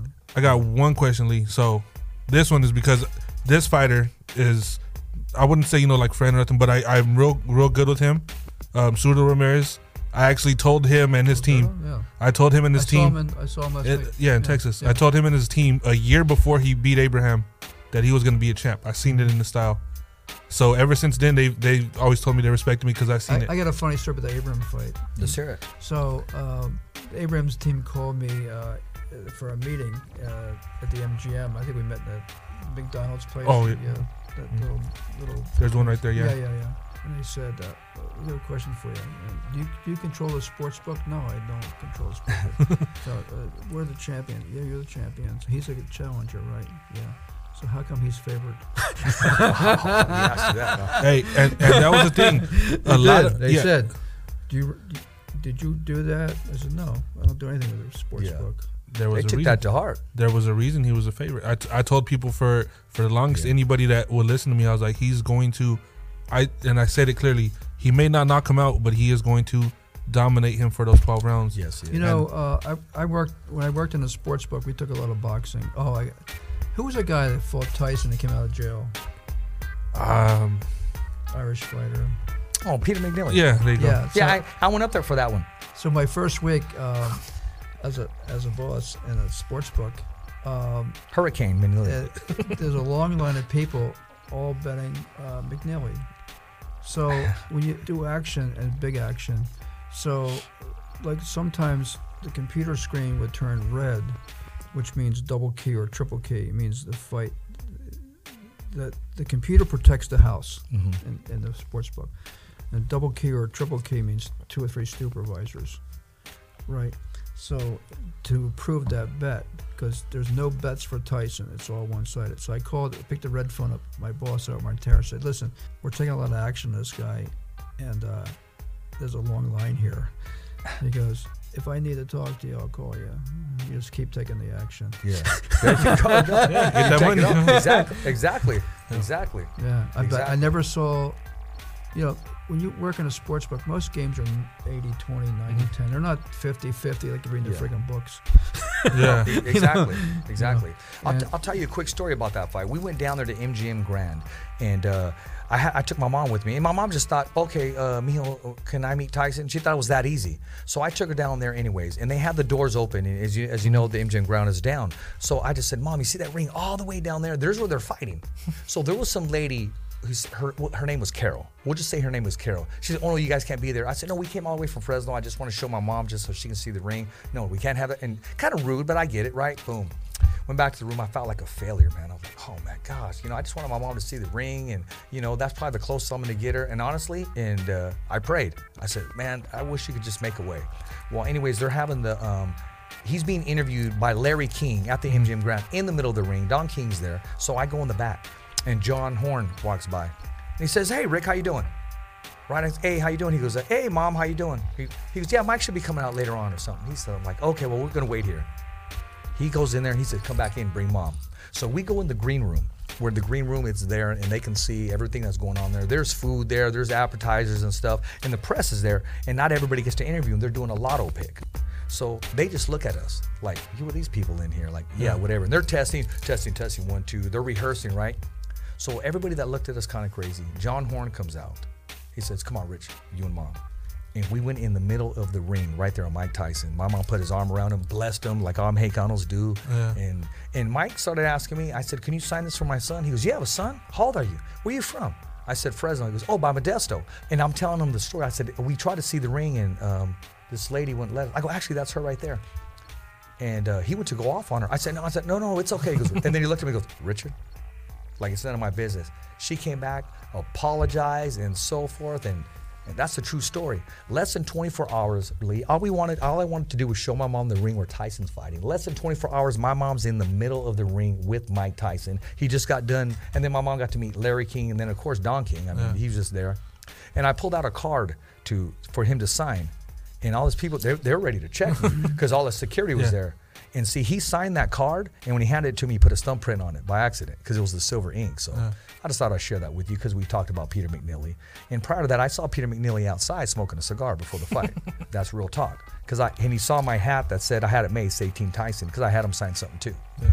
So that's just one story I got to tell, and it's real and existed, but it doesn't even touch the surface of all your stories. You've been there with the Muhammad Ali's, the De La Hoyas, the Julio Cesar Chavez, the Magic Taylors. You have the best job in the universe. How does that make you feel? Remember Oscar, he ran the 90s. Mm-hmm. Every fight sold out, you know, and Pacquiao did 2000. Top Rank has always had a star in his company. Absolutely. Like Bob said, we always have to have stars.